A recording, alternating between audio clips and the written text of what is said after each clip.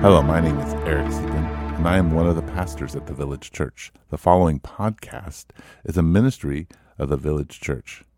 We hope that it inspires you, that it draws you closer to Jesus, and it opens your eyes to the possibilities of living in the kingdom. Enjoy, and God bless. Am I on? Let's pray. Father in heaven, thank you for today. Thank you for this opportunity in this space to sing, to listen to one another, to eat together, to experience you as we engage.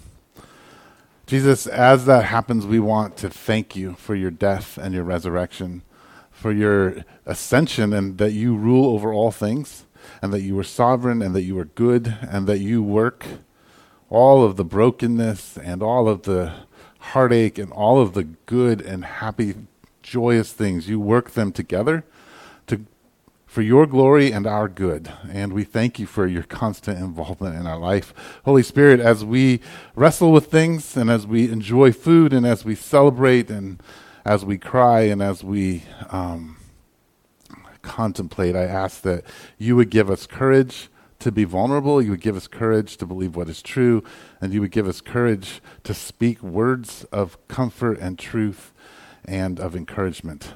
And I ask this in your holy name, Jesus. Amen. So hi, guys. I know most of you.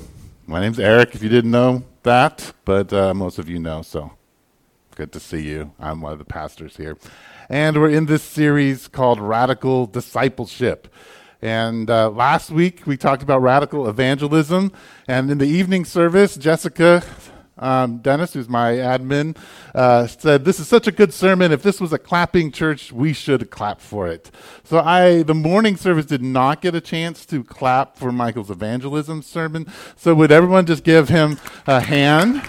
And if you haven't listened to it, it is really, really good.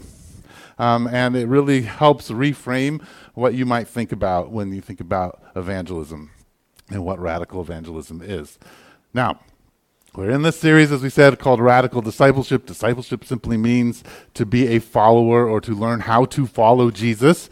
And we have rooted it in this passage in Luke chapter 9, verse 23, where Jesus says, if you're going to follow me, you have to deny yourself, and then there's this regular discipline of taking up your cross. And if you just read that, you realize that this is a radical thing. This is an extreme thing. It is at the very root of everything, this invitation to follow Jesus. So we've been looking at different aspects of that and kind of wrestling with those. We've talked about waiting and courage and following and evangelism. And today I want to offer you in beginning this beautiful picture. First I got to turn on my clicker. Okay. Offer you this beautiful picture. It's a little blurry, I apologize. But I didn't really want to show the commercial. This is Martha Stewart. She's holding a samurai sword. And it's a commercial for Pfizer and vaccines, and you don't really need to see commercials. We've seen those so many times. But she makes this statement. Do you know that unwelcome guest that everyone wishes would leave already? Right? This idea of the unwelcome guest is something that we are all familiar with. We talk about it in a larger cultural context about who is welcome and who is not welcome in our culture and in our country and in our state and in our city. We think about people when they come to our house or we engage them at work as welcome or unwelcome in our life, right? How we don't want them or we can't wait till they leave or they're annoying, right? Or hard to live with or hard to engage with. So we do think in this category, even if we don't want to think in that category. Internally, this is a thing that we deal with in our life, the idea of the unwelcome guest. And all of us have been the unwelcome guest. We know what that experience is like, right? We have stories of being unwelcome guests. I think my story in my life is sort of that narrative, at least internally, the way I felt about my life because I moved a lot. And so you're always intruding on someone else's friendship and someone else's school and someone else's neighborhood, right? So there's a sense of, I don't even know if I'm welcome here. One example of being the unwanted guest in my life happened in high school, my freshman year.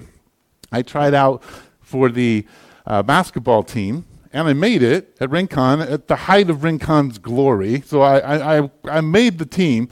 But what's interesting is maybe some of you know this. Well, I know some of you know this because you actually teach at Rincon or UHS. But there are two campuses on the Rincon campus. There's University High, and there is Rincon High School. And when I was going in 1990, there was a divide. If you were at Rincon, you were stupid. And if you were UHS, you were smart. And the entire freshman basketball team at Rincon was all UHS people, except for me. And they made it very clear that I was not welcome on the basketball team. So I continually got hazed. Had from the most major, getting my nipples twisted by the varsity basketball team, having to sweep the floors after practice, to just constant needling. But it wasn't just that I was a Rincon person. I was also a Christian, which kind of came out in that. So there was this double contempt for me in there. So I understand what it means to be an unwanted guest. I think most of us have that in our story to some degree or other, what it feels like to be the unwelcome guest. Now, in the New Testament, in Ephesians chapter 2, Paul talks about how Jesus impacts the world to bring us from being unwanted to wanted, in talking about, in Ephesians chapter 2, how Jews and Gentiles both come together to make one church. And I just want to read that to you starting in verse 17, Ephesians chapter 2. Paul says this, He, and the He is Jesus, He came and preached peace to you who were far away, that would be Gentiles, and peace to those who were near, that would be Hebrews, Jews. But guess what? You could retranslate it and simply say, those who were unwanted and far away, and those who were unwanted and close. Because the reality is, as soon as Adam and Eve decided that they would take hold of their own life and control and violate and disobey what God had told them, and be pushed out of the garden, we as humanity are unwanted guests. It doesn't matter if you are Jew or Greek, you are unwanted because you have rebelled and you are broken, and sin is chasing you around, and you are chasing sin. And so here, it says that God brought us close, and he says, for through him, Jesus, we both have access to the Father by one Spirit. Consequently, you are no longer unwanted guests, foreigners and strangers, but fellow citizens with God's people, and also members of his household, built on the foundation of the apostles and the prophets, with Christ Jesus himself as the chief cornerstone. In him, the whole building is joined together and rises to become a holy temple in the Lord. And in him, you too are being built together to become a dwelling in which God lives by the Spirit. We are talking about radical hospitality. Martha Stewart is regular hospitality. Regular hospitality, when we hear that word, we think, inviting people to my house, entertaining people, right? And I invite the people that I want to invite to my house, and we have a good time together, and I serve them food, and hopefully they like it, right? That's Martha Stewart hospitality. Radical hospitality actually has nothing to do with inviting anyone to your house. It might involve inviting people to your house, but radical hospitality is that all of us were unwanted, and in Christ we are wanted, we have a place, and we belong. So when we talk about radical hospitality, what you and I are practicing in this world is the invitation to invite people to belong. And when they belong, to emphasize that they belong. So we are a people who emphasize that in Christ you belong, and if you are far from Christ or near to him and not yet part, you have an opportunity to belong, to be a citizen, and to have a place. That's what radical hospitality looks like. Now, for those of you who remember in 2020, July, Sue and I spoke on the kingdom of God, and we talked about how the kingdom of God is hospitality. I am relying heavily on that sermon. I apologize if some of you haven't heard it. You should go back and listen to it. I will put a link in it. But this is a companion to that. So we won't cover everything that's covered in that sermon. But I want to ask you a question as we're processing through what radical hospitality is. Number one, in your story, where have you been the unwanted guest, friend, or person? I want you to touch on that in your heart, not just in your brain. I want you to remember that moment when you felt unwanted. It's important. I want you to connect a little bit beyond your head. Number two, in this present moment, who is your unwanted guest? Who is the person or collection of people where you are struggling to say, you belong to me? I belong to you. You belong to Jesus. Where you can't wait maybe till they leave or till they are less the unwanted in your mind. Who is that person or people, and where have you felt unwanted? This is important if we're going to think about radical hospitality. Now, Peter, Paul, and Mary. For those of you who are older, you know who they are. Nobody knows who wrote Hebrews, so I'm attributing it to Mary so I can have this title. That's the only thing there. I'm not making any statement. Don't quote me as Eric says that Mary wrote Hebrews. It's just simply there for the point. The early church understood this idea of hospitality. They understood its impact. And so these three passages are some of the prominent passages that talk about hospitality. So Romans 12:13 says, share with the Lord's people who are in need, practice hospitality. Do not forget, Hebrews 13:2 says, do not forget to show hospitality to strangers, for by so doing, some people have shown hospitality to angels without knowing it. 1 Peter 4:9 says, offer hospitality to one another without grumbling. I want to just make a quick observation about how the early church is starting to change things and how in this understanding of hospitality. The word hospitality simply means stranger love, right? The love of the stranger.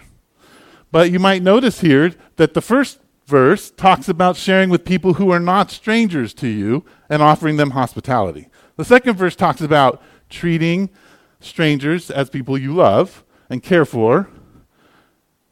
And then the bottom one, again, is about people within the community. It's saying, offer them stranger love for the stranger. Now, if you go back to my sermon with my wife, you'll understand how they're beginning to deconstruct hospitality in contrast to the Greek hospitality. But what's important here for you to understand is that actually the stance of radical hospitality is that all of you are strangers. That when we walk into this room, we are strangers, and the call is that we would be loved with a brotherly love. So, we are all strangers, and we're all to treat each other as strangers, and with that kind of love of family, because it's brotherly love that you're to offer a stranger. But here's a couple other things you might want to observe here, because this is the foundation of how the early church begins to practice hospitality, and this is really important. Number one, the word practice here is an ongoing pursuit of, really close to your very identity. Right? So hospitality is your very identity. In 1 Peter, the grumbling is not, okay, well, I'll do it, but I won't do it without grumbling. No, the word that's being used here, grumbling doesn't really communicate. It's doing something so much that you offer hospitality without any kind of guile. Like you're just like, this is the thing I want to do. Like I want to offer hospitality to you. I want you to be part of my life. I want to love you as a brother or as a sister. So this foundation influences and impacts the early church. Listen to what Justin Martyr says in 155 AD. He said, he's arguing for the importance of the Christian community within Rome to the emperor. And he says, we used to hate and destroy one another and refuse to associate with people of another race or country. Now, because of Christ, we live together with such people and pray for our enemies. Christian hospitality is what turned the Roman Empire upside down. Christian hospitality is why you're sitting here. Christian hospitality is why many of you work in the hospital. Christian hospitality is in every single part of what you and I breathe. and understand to be good and right. The early church changed things, and they invite us into something different. And here's what they kind of stood on. Number one, they stood on the Sermon on the Mount. Most of the early Christian church memorized the Sermon on the Mount. But here's the essence of the Sermon on the Mount that changed everything: turning the other cheek. They understood hospitality as the way to do revolution. So you know how the gladiatorial games ended? Because a monk stood between two gladiators so they wouldn't fight. And the crowd was so angry that they wanted him killed, and they killed the monk. And the emperor found out about this and was so appalled that he completely got rid of the gladiatorial games. But this idea of martyrdom comes from turning the other cheek. And this idea of caring for the people who hurt you comes from turning the other cheek. The early church lived it out. The enemy, the person who disagrees with you, the person who persecutes you, is the one that you offer hospitality to and tell them you have an opportunity to belong. Right? Second is Jesus' view of children. In Luke 17, in talking about this, he says it would be better, and that would be for adults, for them to be thrown into the sea with a millstone tied around their neck than to cause one of these little ones to stumble. The early church believed in the image of God, and they would go and dig through the garbage dumps and wander through the forests and collect unwanted babies. Because what you did, if you had a girl usually, here's why there's a lot of girls in the early church, a lot of women, is because they saved all the girls. They went into the garbage dumps and collected them and raised them as their own. Because of this verse, they stood on this. That's Christian hospitality at play. It is love for the stranger. The baby in the garbage dump is the stranger. Right? Christian hospitality changed everything. The third thing, and the story that the early church held on to, was the Good Samaritan. Right? You know this story. Story of a man beaten by robbers. Religious people walk by. They do not help him. The Samaritan, who is the most despised, walks by, stops, helps him, puts him up until he's well, offers him love of the stranger. They answered the question that the ruler who was interviewing Jesus when he gave this parable, and that is, and who is my neighbor? My neighbor is everyone. Everyone is my neighbor. And they lived this out, and they changed the world. And you and I are the reason when we're here because of them. All that we think and understand philosophically and in our culture is because of Christian hospitality. Right? It's powerful and it's life-transforming. And you and I are invited to continue this journey, and it's radical because going into the garbage dumps and collecting children is difficult. Deciding to not strike someone when they strike you is difficult. Inconveniencing yourself for someone who is going to be a lot because they're injured and wounded is difficult, right? It impinges on our demands, longings, needs, etc., etc. So how do you and I practice what the early church practiced? How do we become hospitable people in a radical way? Well, number one, step one, and there are lots of steps, but I'm only going to give you two today. So, step one is that we need to have the mind of Christ. We need to have the mind of Christ. If we're going to follow Jesus, and we've been talking about that, then we have to have his way of thinking and being. Paul talks about this in chapter 2 of Philippians. And it should be verse 1. I don't think I duplicated my 2 there. Verse 1 says, "Therefore, if you have any encouragement from being united with Christ, if any comfort from his love, if any common sharing in his spirit, if any tenderness and compassion, then make my joy complete by being like-minded, having the same love, being one in spirit and one in mind." Christian hospitality begins with your experience of Jesus. Your experience of Jesus is really important. I remember at the very beginning of the series, when we were talking about radical courage, I said part of to have a radical courage is to be someone who is willing to tell their story, the story of them entering into the kingdom of God. Some of us have long, slow journeys into the kingdom. Some of us were hit by a light just like Paul or Saul who turned to Paul. Like, we have different stories. But when we entered the kingdom, if we think about how we tell our story and what we experience, what we will realize is that there is an encouragement that we stand on. There's a love, there's a tenderness that we have tasted. And Paul is saying, if you've had any of that, if you have just a little drop of the grace and mercy of Jesus, then be of one mind and of one spirit, of the same love. So part of step one is the question of what have you experienced? Where have you tasted the tenderness of God? Where have you tasted the courage of God? Where has that shown up in your life? And in particular, I would argue, in the beginning of your story. He continues and he says, do nothing out of selfish ambition or vain conceit. Rather, in humility, value others above yourselves, not looking to your own interests, but each of you to the interest of others in the your relationships with one another. Have the same mindset as Christ Jesus. So he's saying you've tasted Christ Jesus. Here's what that looks like. Once you've tasted him, a natural response to that is to not work out of selfish ambition, to lay your life down for one another, to have a radical hospitality, but you need someone to follow in that. Someone who transforms things. And so he says, your mindset then has to be like the king. And then he says, who being in very nature God, did not consider equality with God something he used to his own advantage. So this is a beautiful poem. We sing it at the village.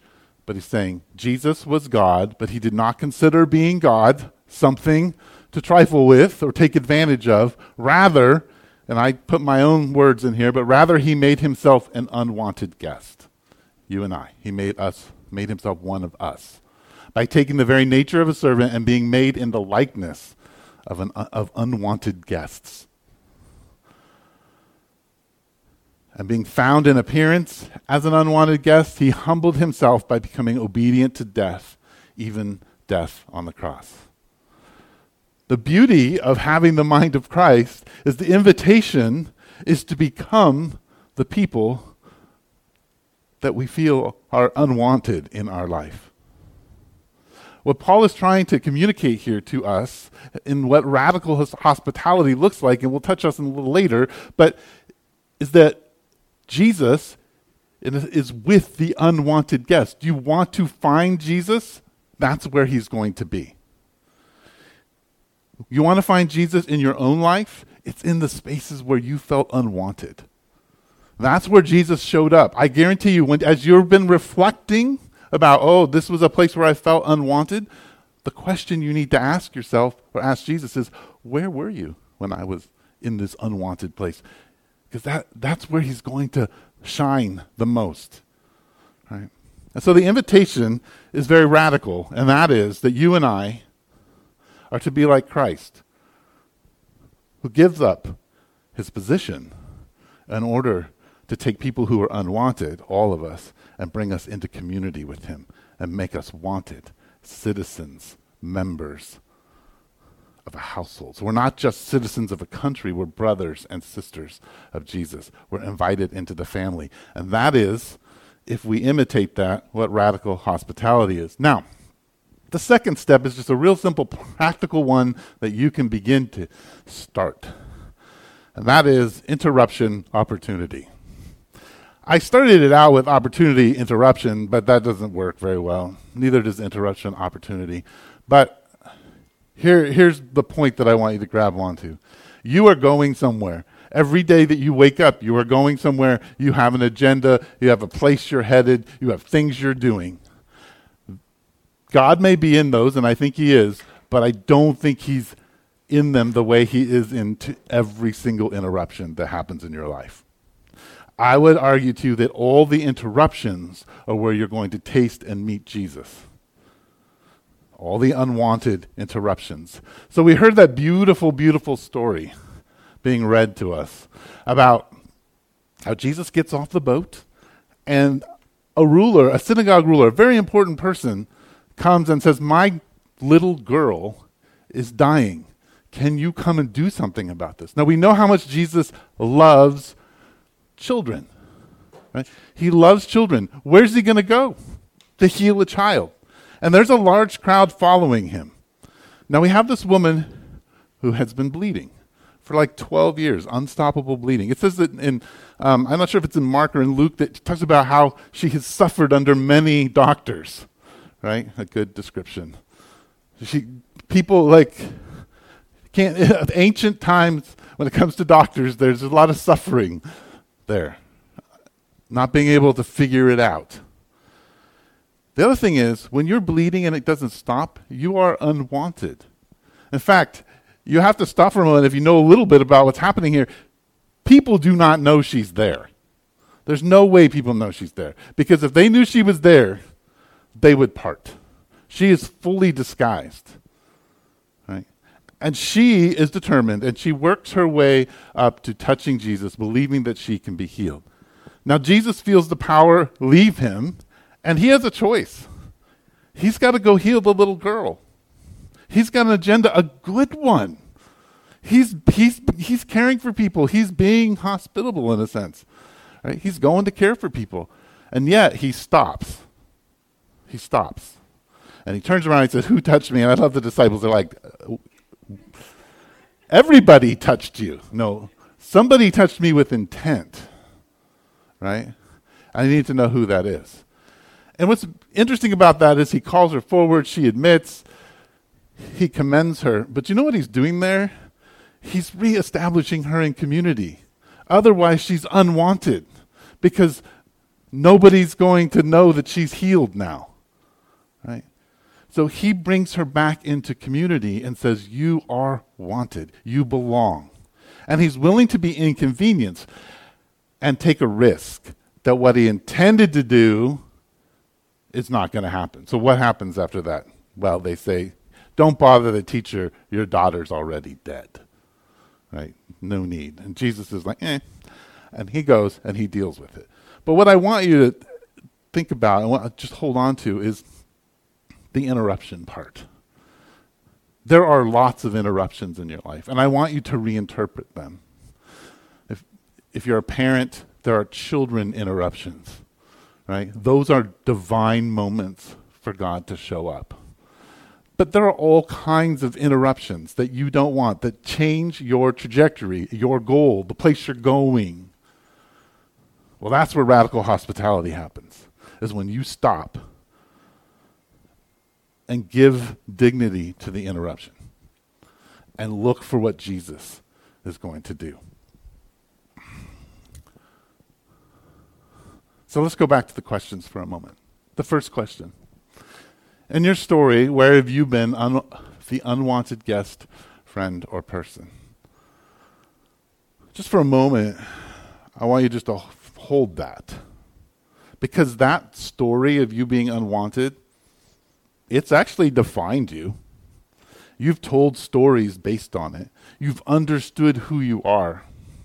Let me go back to my story of being that basketball kid who was harassed and harangued and didn't belong.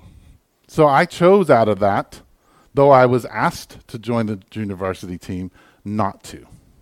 Because I could not endure that again. And I did not think I was any good at basketball. In my junior year, I was playing a pickup game with the varsity point guard, who was on the junior varsity, who picked on me in freshman year, who did not remember me, didn't even know who I was. We were playing, and I was doing great. It was a highly competitive game. And afterwards, he's like, "You're really good. Why don't you join the basketball team?" And he's like, "Oh, I did. I was on the freshman team. You don't probably remember me." And, I was like the 13th guy on a really good undefeated team. And yeah. And he looked at me and he said, "Yeah, but you were the 13th best kid in the freshman year." He changed my story. He offered me, even though he wasn't a follower of Jesus, he offered me radical hospitality. He reauthored my unwantedness, which is what Jesus does for us, as he reauthors our unwantedness, where we felt unwanted. So in those places where you feel unwanted, the thing that should anchor you is Ephesians chapter 2, verse 19, where it says, consequently, you are no longer unwanted guests, unwanted person, harassed person. No, you are, no matter where, no matter what you're experiencing on the outside, you are in the kingdom of God, in the place that it matters. You are not a foreigner, and you are not a stranger, but you're a citizen. You have rights in the kingdom. But even better than a citizen, you belong to the household. So wherever you go, no matter how unwanted you feel, no matter what you're experiencing, Jesus tells us through his actions on the cross, his resurrection, and the giving of his Holy Spirit that you are his brother and his sister, and that you are a citizen of the kingdom. You're anchored in that. That allows you to offer radical hospitality because you belong, you can invite others to belong, right? So this is what Jesus says to your unwanted spaces, to the places where you feel lost and out of place. Second question, in the present moment, who is your unwanted guest? Who is your unwanted guest? The early church lived on this verse. And if you're interested in understanding or knowing more about this, Rodney Stark writes an amazing book on the early church. And if you want a less scholarly thing, The Air We Breathe, you can type The Air We Breathe into Google or into Amazon, you'll find it. It's a beautiful summary of what the early church, how the early church has impacted us and changed us. But this is the motto of the early church. So there's a parable about the goats and the sheep, and Jesus is saying, hey, you guys are the ones that helped me and cared for me and offered me things. And they're saying, when did we do this? And he answers them, the king will reply, truly I tell you, whatever you did for one of the least of these brothers and sisters of mine, you did for me. The person who is unwanted at the moment, and when I say this, I'm not trying, it's what you feel inside. That person is Jesus. Jesus is there in his most powerful and most tangible in those people's lives. And your call in caring for them and offering radical hospitality is to open up a space for Jesus to speak and to sing and to proclaim who they are and who you are. So, my encouragement to you today is to keep doing what the Village does. Because the Village is awesome at radical hospitality. Now, we haven't mastered it. We're not the best in the world.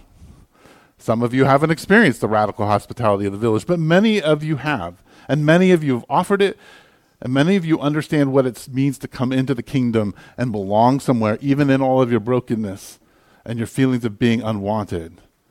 And so I want to say, you're doing amazing. And the invitation of the sermon series and the idea of being a radical hospitality person is to take it to the next level. Because when we do that in very simple ways, we get to taste and experience Jesus and the transformation of our culture and of one another. Now, let me explain to you how this works over time, because a lot of us want an action. We want to do something, and we want to see a result, and we want to see a great result. I cared for somebody, I was hospitable, I gave of my life, I was humble, and wow, look at every good thing that happened, and how this person changed, and how this part of the culture changed, and woo!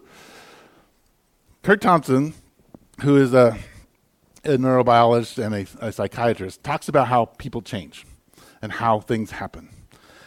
And he said the best way to understand it is that every time you sit down with someone or engage with someone in some meaningful way, you care for them, they care for you, your brain, or their brain, moves the equivalent of 1 millimeter towards health.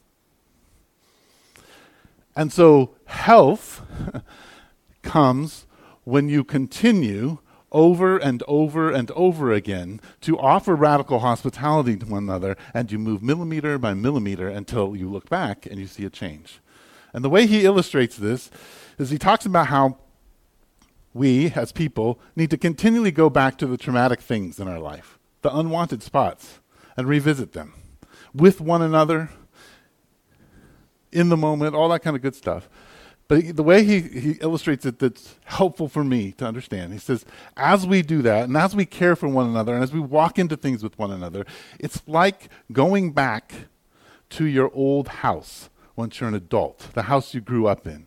For some reason, that house is much, much smaller, right? The walk around the block is much, much shorter. Walking across the living room doesn't seem like a task that is daunting, right? That's what happens to us in our life when we're hospitable to one another, when we're radically hospitable, is that we help one another shrink the wounds, and they get smaller and smaller and smaller. And those unwanted stories that define us stop defining who we are, right? So my argument for radical hospitality is not that you're going to see results today in your life and other people's lives. My argument is that 20 years from now, you're going to see results. That's crazy, but that's the invitation, right? So, with that said, I have time for a few questions. I can clarify things, or if the Holy Spirit is just saying things to you and you want to say something, ask me a question or go for it. Otherwise, I can pray.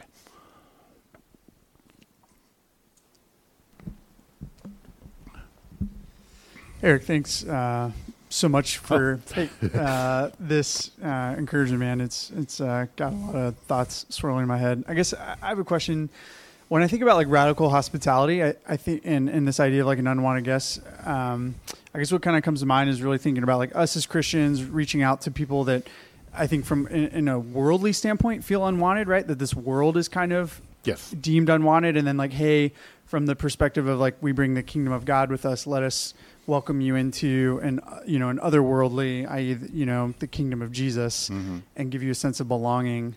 I feel like right now my life is more surrounded by people that don't fit that category. And it's a little bit like outside my control as far as like the people I work with, that would not categorize themselves as unwanted and don't really have any sort of need.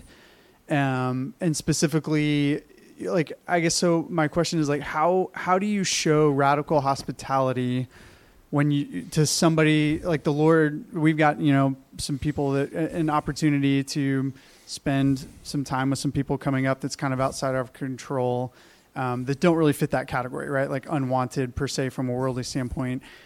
And so how do I show them radical hospitality when maybe they're not fitting that, or they don't even recognize really their unwantedness, even though they don't identify with the kingdom of God? I don't know. Do you kind of get what I'm saying? I think I know where you're going with things. So I think one thing is the first part of unwanted is, are they unwanted to you?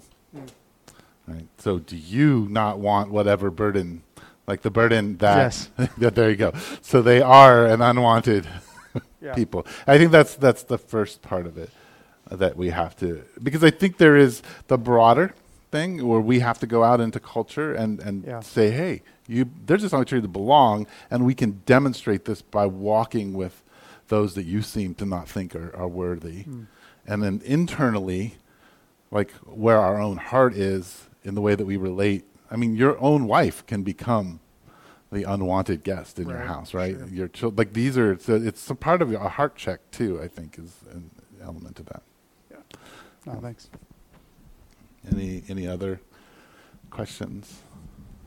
Oh. I was just thinking about, like, when I think about who I don't want, what are the things in them that I don't want? And it's usually something that I don't want in myself. And so, I liked the idea of going back in our story with other people to the places we were unwanted. And it seems like, God wants to do a lot of healing there and renewing in our minds and accepting and, storing things correctly so they're not trauma things. And then moving forward, I don't just have to change my behavior to want people. It's just easier because I'm not my own unwanted guest as much. Right. Yeah. No, I like that. It's really good. Peter? So I have had a lot of people that I don't like at all. And I really... I hear your confession, so yeah, continue. I really struggle with it. It was a huge problem with me in high school, where there were I could probably name 6 people that I just would hate being around. And then I started praying for them, and suddenly God works through that and makes it a lot more tolerable, at least, and in most cases enjoyable to be around them. So I wanted to offer that as a way of helping with those unwanted guests in your life, to make it more bearable to be around them. Yeah,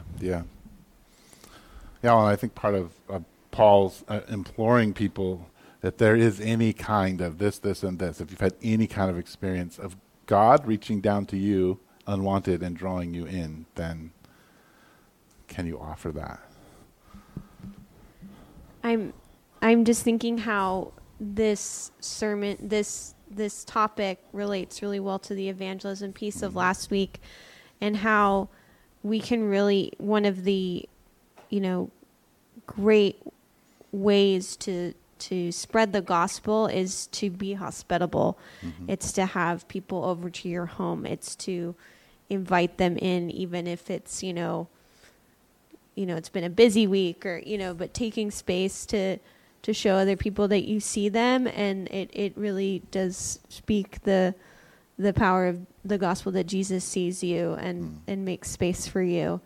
And so I'm really enjoying the flow of the series right now, and how they're all kind of interconnected. And so, yeah. Thanks. Last question. Anyone? Oh. One more, and then, yeah. Perfect. Can you talk about the Holy Spirit, how, the Holy Spirit's role in this, and, in your wisdom, and your, you're more mature and you have a lot of experience with this, and it's just, I just want to know about that. How has God moved, or maybe some encouragement or something? Well, for me, at least, I would argue that the first part of the Philippians passage is really important to me, because I can't do any of this. I can't care unless there's a sensitivity to what God has done for me. And so in order for me to work in a life of hospitality and be hospitable, I really have to taste what God has offered me. And so the Spirit works there. And I think there is a constant reminding when I'm like, oh, I don't want to be in this situation, or I don't want to do this thing, or I'd just rather have my own agenda right now. The Spirit reminds me of no, this is not your agenda. You're not, do you remember what I offered you? Do you remember where you were? This, can we take that and offer that to this person? So a lot of it is, for me, an internal work that the Spirit is doing, and how I interpret what's happening to me and what's going on. So, yeah. Let's pray. Father in heaven, thank you for this community. Thank you for their questions. Thank you for their hospitality, for the way that they deeply care for one another. Lord, I pray that you would shore up our weaknesses in that, and magnify our strengths, and help us to celebrate those. And as we sing and as we eat, bless all that we offer you. And I ask that in your holy name, Jesus. Amen.